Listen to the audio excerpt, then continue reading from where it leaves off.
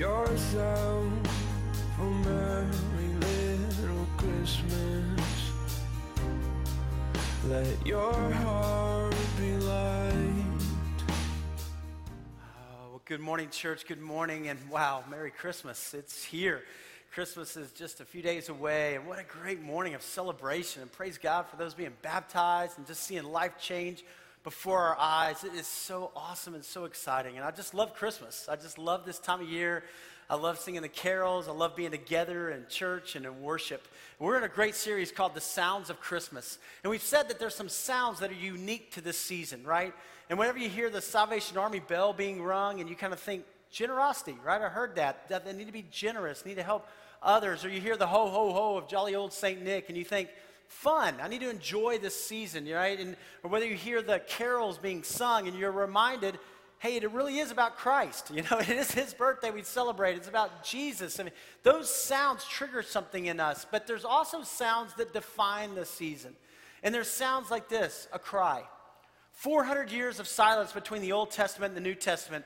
And the sound that breaks the silence is not a trumpet or a stallion or a victory dance. It's the sound of a cry, a baby, God coming to us.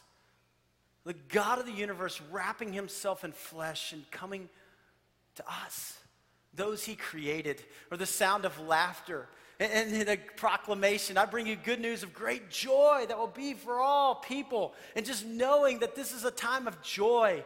And we let all these things worry us. We let all these things steal our joy and rob our laughter, but that we would laugh and enjoy the people God's put around us and enjoy him at Christmas. And last week we talked about the sound of love. The sound of saying those words, I love you. The sound of a hug, the sound of a kiss, the sound of being there for one another. You know, for God so loved the world, he gave his one and only son. That's Christmas. And Jesus said, no greater love is any man than this, than he laid down his life for his friends.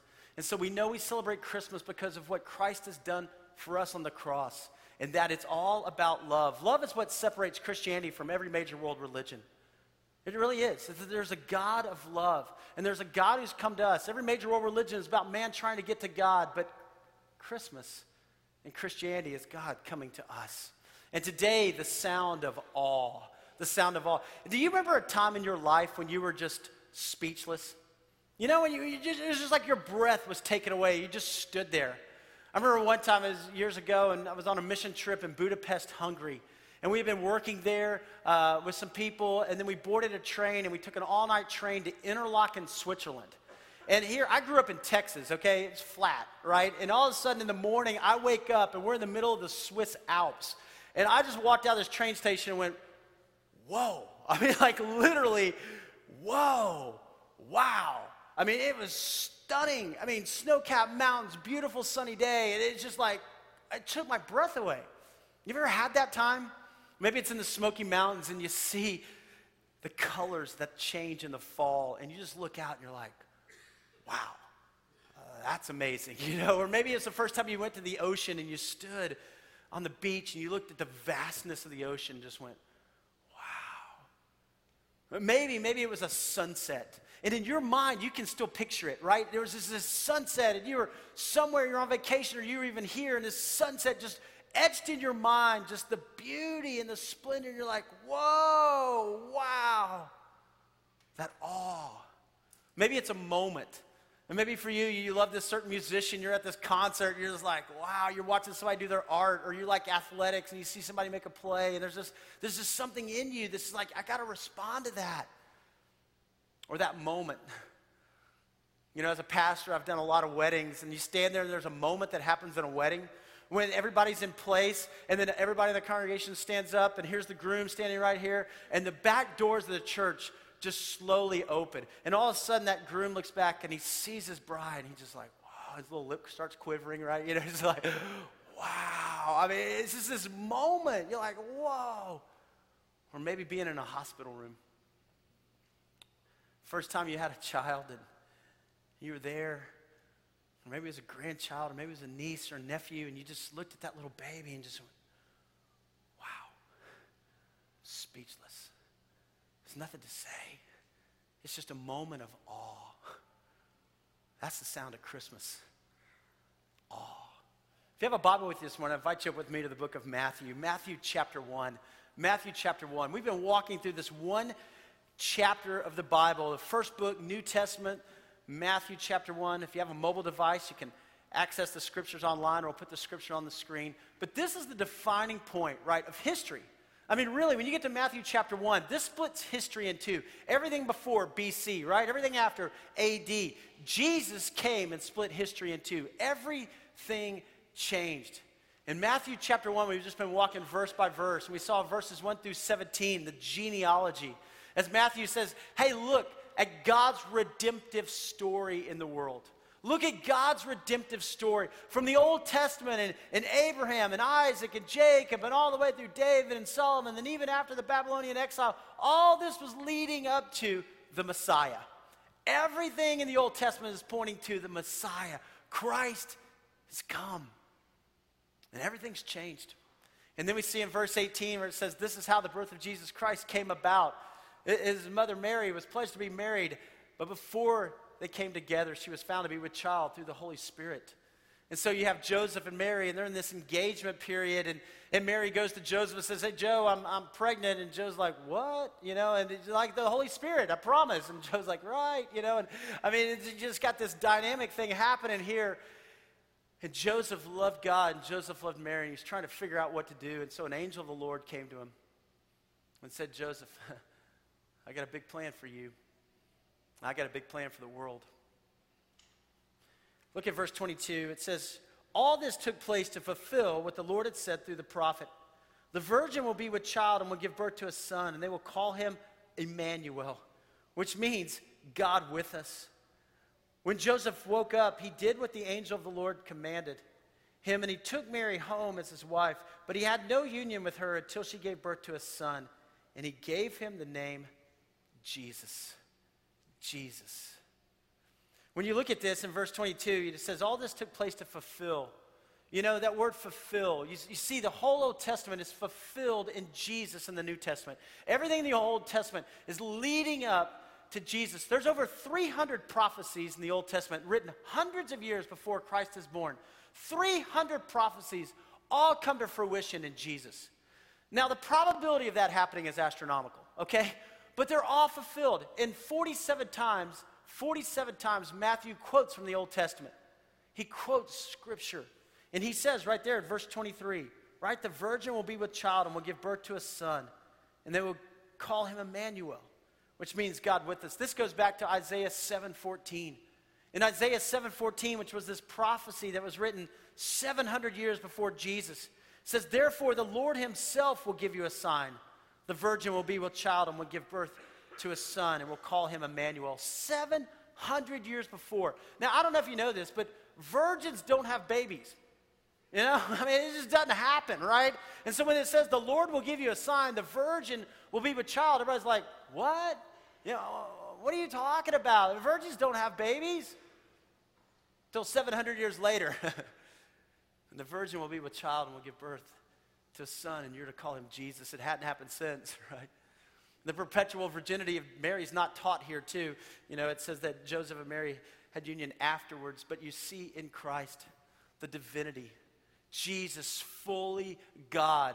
He didn't have the seed of sin that was passed down from generation to generation from man. He was born of a virgin. But you also see the humanity of Christ, that Jesus lived 33 sinless years. He can identify with what you go through. He can identify with our struggles. He knows our heartaches. And he died on a cross to pay the price for your sins and for mine. The divinity of Christ, the humanity of Christ here in the incarnation. And you know what that should fill us with? Awe. Wow. God, you are amazing. And God, you love me that much.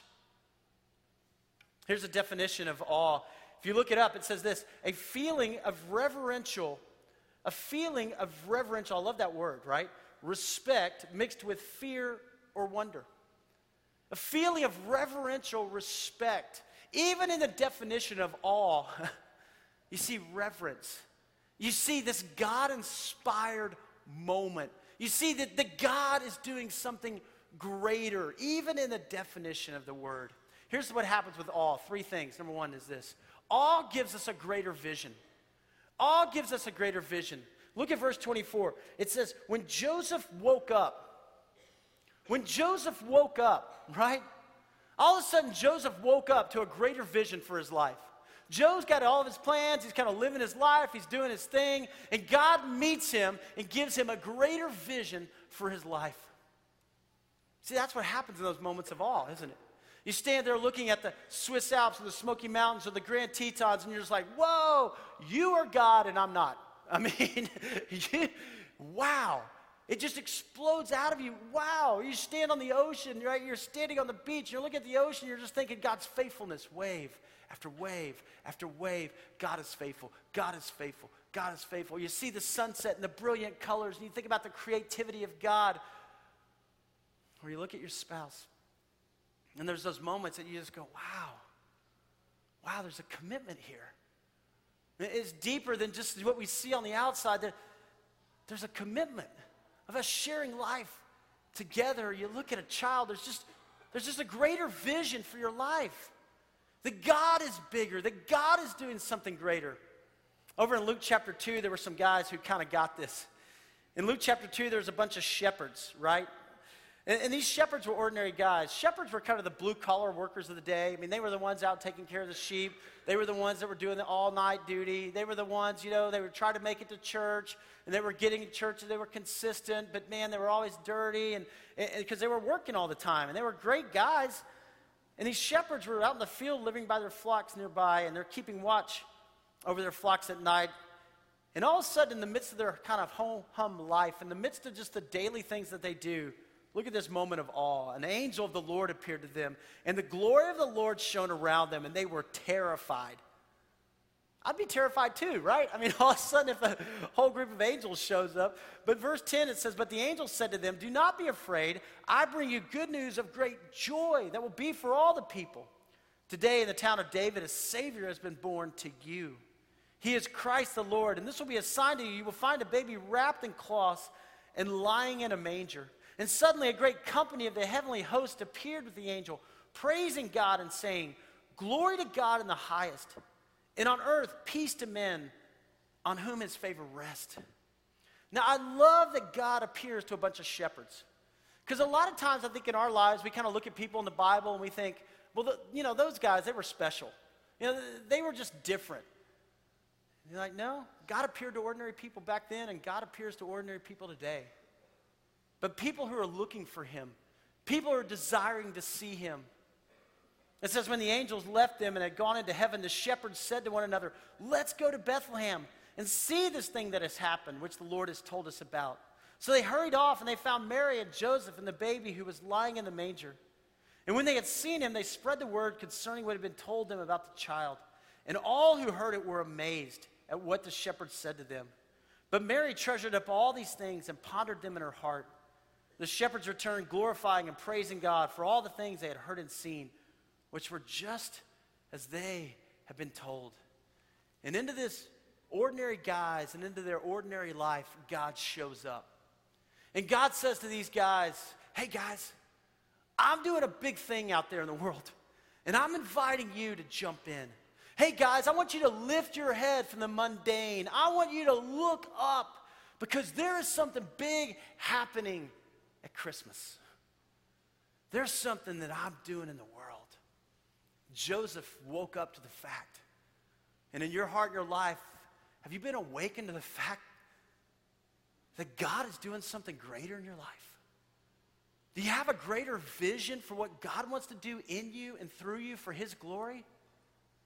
In your life, are you just kind of going through the motions, or have you said, wait a minute, God, you are here. And the shepherds, they returned glorifying and praising God. See, the only response you have when you have an encounter with God, the only response you have is worship. You're just filled with awe, but you're filled with praise and adoration. Thank you, God. Thank you, God. Thank you, God. Do you remember your salvation experience? For those of you who are Christ followers that are here today, do you remember the joy that was in you? You know what I love about the baptisms this morning? I mean, people are just so excited. Do you remember when you first came to know Christ? Do you remember what God was doing in your life? You remember you just like, man, I can't wait. I can't believe this. God loves me. Even though I've blown it, even though I've messed up. Listen, never lose that joy. Never lose that passion for God. Joseph woke up to the fact, and I pray that we would be awakened every day to what God's doing. See, awe gives us a greater vision for our life. But awe demands a response. Number 2 is awe demands a response.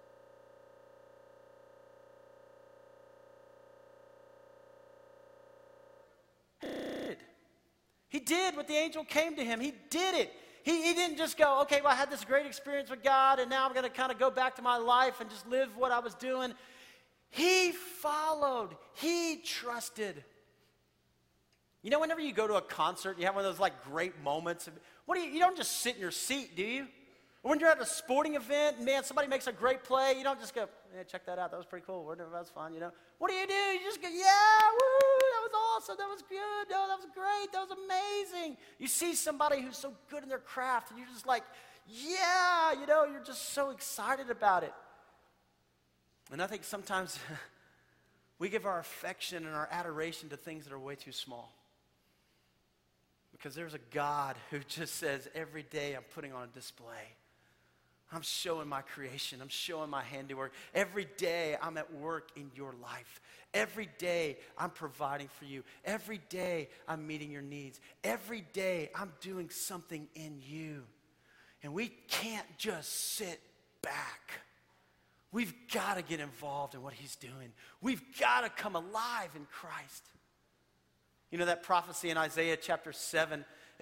If you turn back there in Isaiah chapter 6, this guy Isaiah gets one of those moments of awe with God.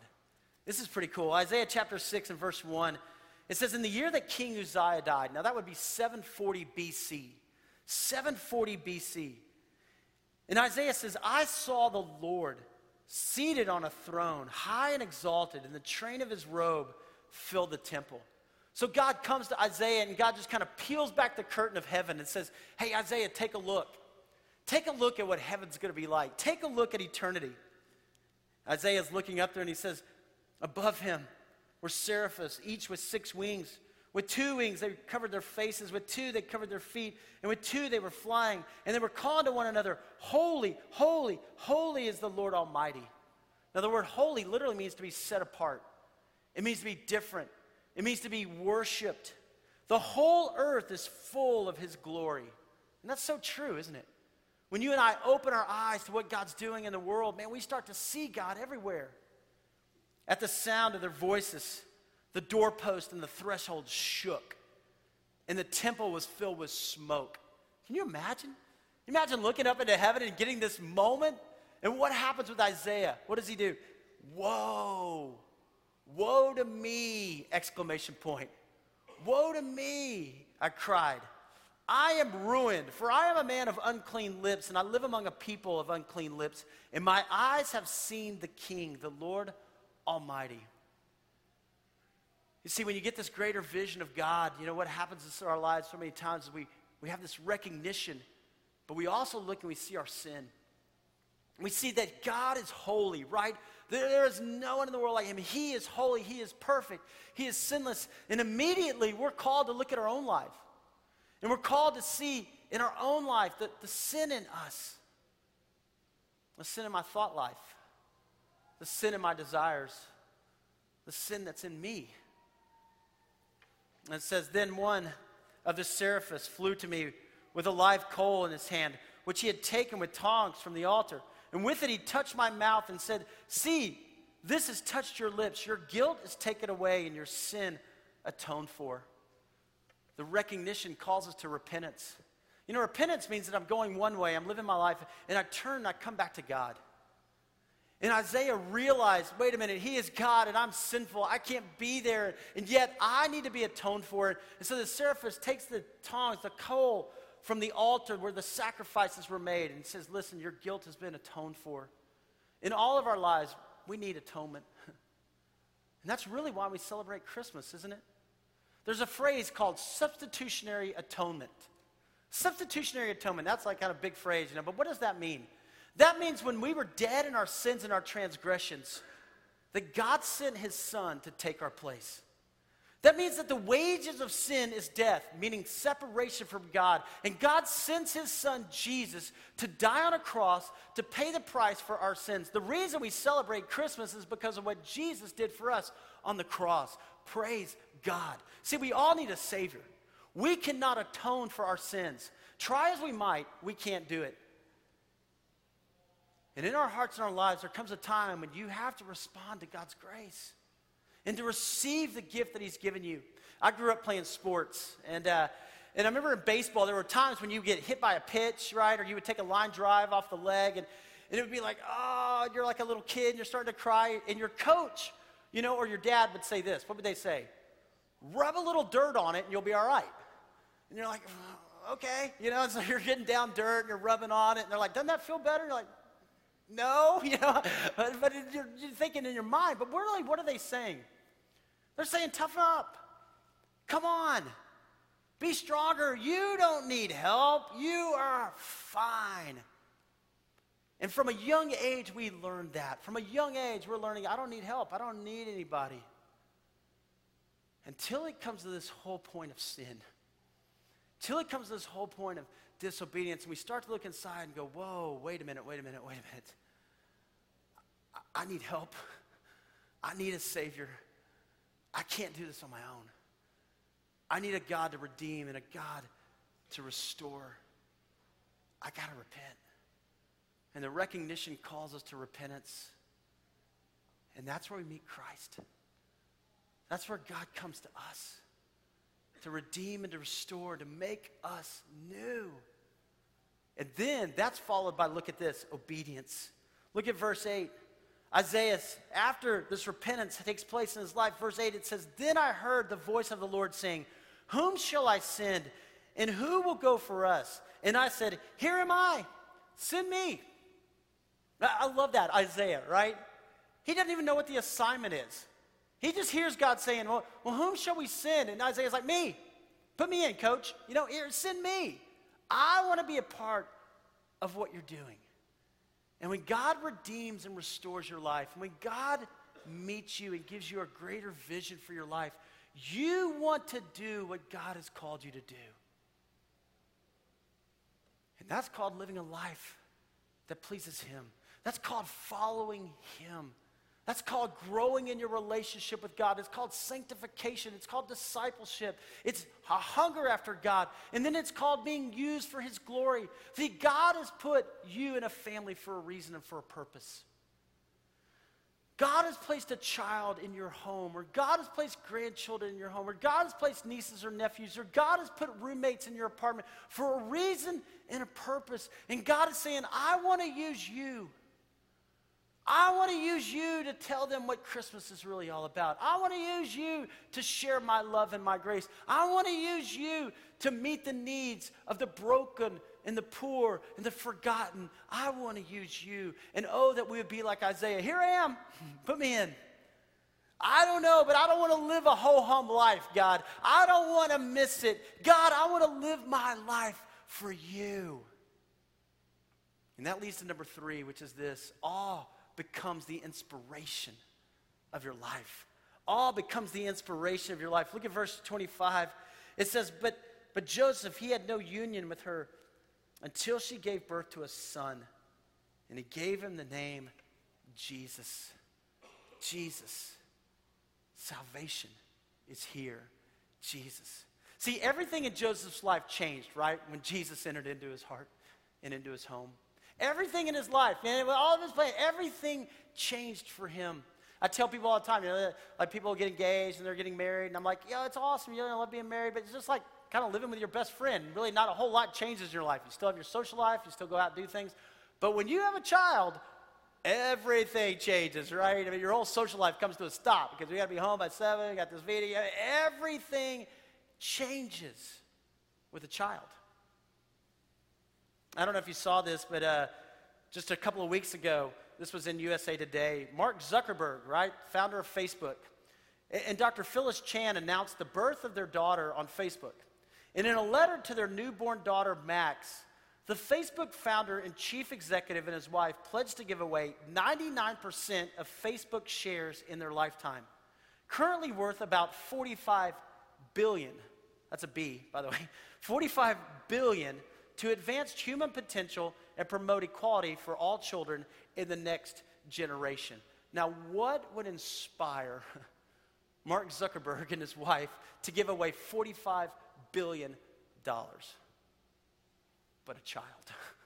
I mean, before, right? I mean, he's all about making as much money as he possibly can, right? I mean, he's all about let's rule the world. And all of a sudden, a child comes along, and everything changes. And here's what happens in your life and in my life when Christ is born, not just in a stable, but when Christ is born in your heart, everything changes. Everything changes. And you have a new inspiration for your life, and you have a new calling for your life, and you have a new purpose for your life, and you have a new peace in your life, and you have a new joy that comes through Christ and through Christ alone. And if you're still living the ho-hum life, then you got to go, whoa, wait a minute, have I really had an encounter with the living God?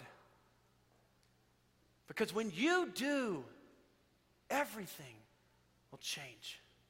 And when you begin to understand the magnitude of the God, the creator of the universe, the one who sculpted the Swiss Alps, the one who carved out the Great Tetons, the one who scooped out the oceans, that same God comes to you. That's Christmas. And that's the greatest gift of all. This past week, I was talking with a lady, and she said, Pastor Jeff, you wouldn't believe the transformation that's happened in my husband. We've been coming to church for just a little while, but I've seen him come to know Christ, and he is not the same. And she had tears in her eyes. She goes, I can't even begin to describe what's happened in our marriage, what's happened in our home. And I'm just listening to her going, yeah, I know. I got an email this week from somebody else who just says, I stand in awe of what God's doing in our church. And I saw that word awe, and I said, yeah, I know, because that's what God specializes in. That's what God loves to do.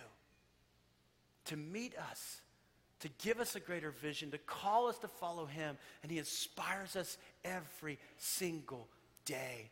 How often do you think Mary and Joseph just stood there with Jesus in their arms just going, wow, can you believe this? This is the Messiah. This is the one we've all been waiting for, right? We studied about this in Sunday school, right? Remember? How many times do you think Mary, as a mom, just stood there with awe watching Jesus pray, watching Jesus grow up? How often do you think at a family devotional, they just stood there, they're going through the Old Testament, and Jesus is like, Dad, I don't know if that's what that meant, He's like, just how many times did they watch him play in the neighborhood with other kids and just seeing his compassion? How many times did they just watch Jesus interact with people? What about Mary at the cross, watching her son die? And hearing the centurion say, truly this is the Son of God. And what about Mary when Jesus conquered death and came back to life? Wow. Listen, never lose that sense of awe. Never lose the wonder of Christmas. That there is a God who would leave the throne room of heaven and come to earth wrapped in flesh as a baby so that you could have eternal life with him. That ought to inspire you every day. That ought to call you every day to worship. That ought to call you every day to be the man or the woman that God created you to be. That ought to call you every day to work on your marriage and to work on your relationships, to love your children, to love your grandchildren, to love the people around you with everything you have. Because that God loves you. That's the awe of Christmas. Never lose it. And never settle for less than what God and God alone can do in your life. I want to ask you to bow your head and close your eyes just for a moment. I don't know where you are today. Maybe for you, Christmas has become about everything else but Christ.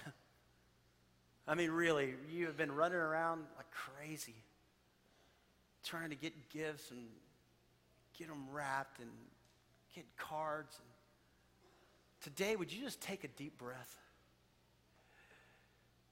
And would you remember what Christmas is all about? Maybe today is a day of salvation for you. Yes, Christ has been born in a manger 2,000 years ago, but the real miracle is that Christ is born in hearts and lives today. And right where you sit, you can say, you know, God, I've blown it in my life. I know I've messed up. And God, I need a Savior. I can't atone for my sins on my own. God, I need you in my life. Maybe for you, you've kind of lost some of the awe and the wonder of Christmas. The stories become familiar. Today, would you allow it to inspire you? Inspire you to be who God's called and created you to be.